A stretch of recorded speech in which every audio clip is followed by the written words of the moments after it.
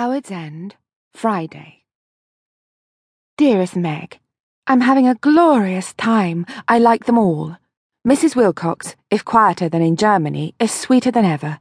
They are the very happiest, jolliest family that you can imagine. I do really feel that we are making friends.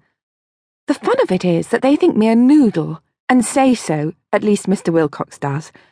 And when that happens, and one doesn't mind, it's a pretty sure test, isn't it? He says the most horrid things about women's suffrage so nicely. On the other hand, I laugh at them for catching hay fever. We live like fighting cocks, and Charles takes us out every day in the motor. The whole clan's here now. It's like a rabbit warren. Evie is a dear. They want me to stop over Sunday. I suppose it won't matter if I do. Marvellous weather and the view's marvellous. Views westward to the high ground. Thank you for your letter. Burn this. Your affectionate, Helen. Howard's End, Sunday. Dearest, dearest Meg, I do not know what you will say. Paul and I are in love. The younger son who only came here Wednesday. Margaret glanced at her sister's note and pushed it over the breakfast table to her aunt. There was a moment's hush. And then the floodgates opened. I can tell you nothing, Aunt Julie. I know no more than you do. We only met the father and mother abroad last spring. I know so little that I didn't even know their son's name. It's all so... She waved her hand and laughed a little. In that case, it is far too sudden. Who knows, Aunt Julie? Who knows? We met the Wilcoxes on an awful expedition that we made from Heidelberg to Speyer.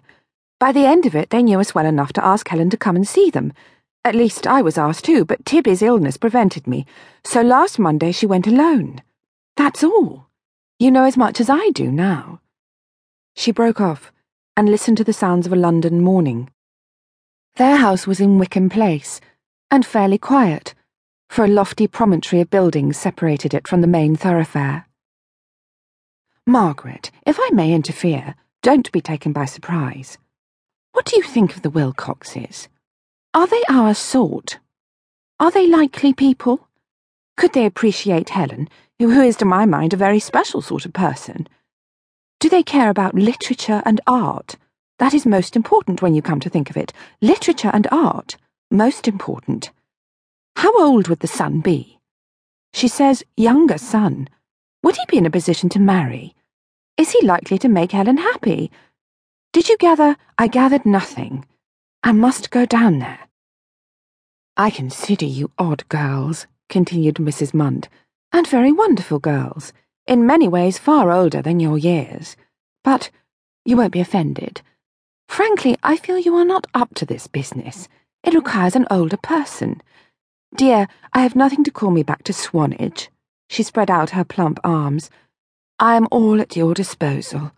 Let me go down to this house whose name I forget instead of you. Aunt Julie! She jumped up and kissed her. I must go to Howard's End myself. You don't exactly understand, though I can never thank you properly for offering. I do understand, retorted Mrs. Munt with immense confidence. I go down in no spirit of interference, but to make inquiries. Inquiries are necessary. Now, I'm going to be rude. You would say the wrong thing. To a certainty you would. In your anxiety for Helen's happiness, you would offend the whole of these Wilcoxes by asking one of your impetuous questions. Not that one minds offending them. Margaret thanked her, kissed her, and then ran upstairs to see her brother. Tibby was not so well. The hay fever had worried him a good deal all night. His head ached, his eyes were wet, his mucous membrane, he informed her, was in a most unsatisfactory condition. The only thing that made life worth living was the thought of Walter Savage Landor, from whose imaginary conversation she had promised to read at frequent intervals during the day. It was rather difficult. Something must be done about Helen. She must be assured that it is not a criminal offence to love at first sight. A telegram to this effect would be cold and cryptic. A personal visit seemed each moment more impossible. Now the doctor arrived, and said that Tibby was quite bad. Might it really be best